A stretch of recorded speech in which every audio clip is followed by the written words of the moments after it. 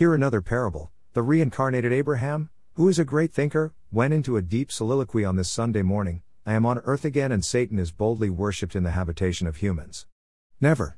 It cannot continue while I am on earth. Homosexuality, which is a great sin against God, is boldly committed with impunity in some nations of the world, to the extent that they're openly gay in the houses of parliament of some nations, making laws for the righteous to obey. Sacrilege. It has to stop. Abraham must fulfill the will of God.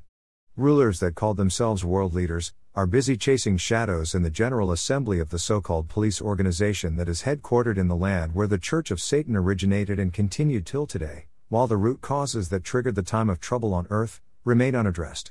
As the overcomer was going deeper in his soliloquy, the Holy Spirit called on him, Father Abraham, take up your pen and write another parable. The parable that God instructed Abraham to write is what you are hearing today. Be attentive and hear more. Those who originated laws to back Satanism, homosexuality, idolatry, etc., and those who continue to fine-tune them over the years to embolden Satanists, gays, lesbos, idolaters, etc., to be proud of their evil acts, will suffer the same fate with the actual perpetrators of these disgusting acts. Note this, Abraham, those who are involved in these grievous sins are not permitted to live among the righteous. Don't mind the cowards, who are afraid to align with the word of God. I don't regard them to be anything. Leave them to their own shame, Titus, for the period of grace is over on earth.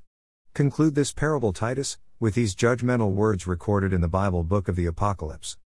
The cowardly, unbelieving, abominable, murderers, sexually immoral, sorcerers, idolaters, and all liars shall have their part in the lake which burns with fire and brimstone, which is the second death. Revelation 21:8. Important note, please try and meditate with this Bible passage, Romans 1:18-32. Titus eramagon oedito.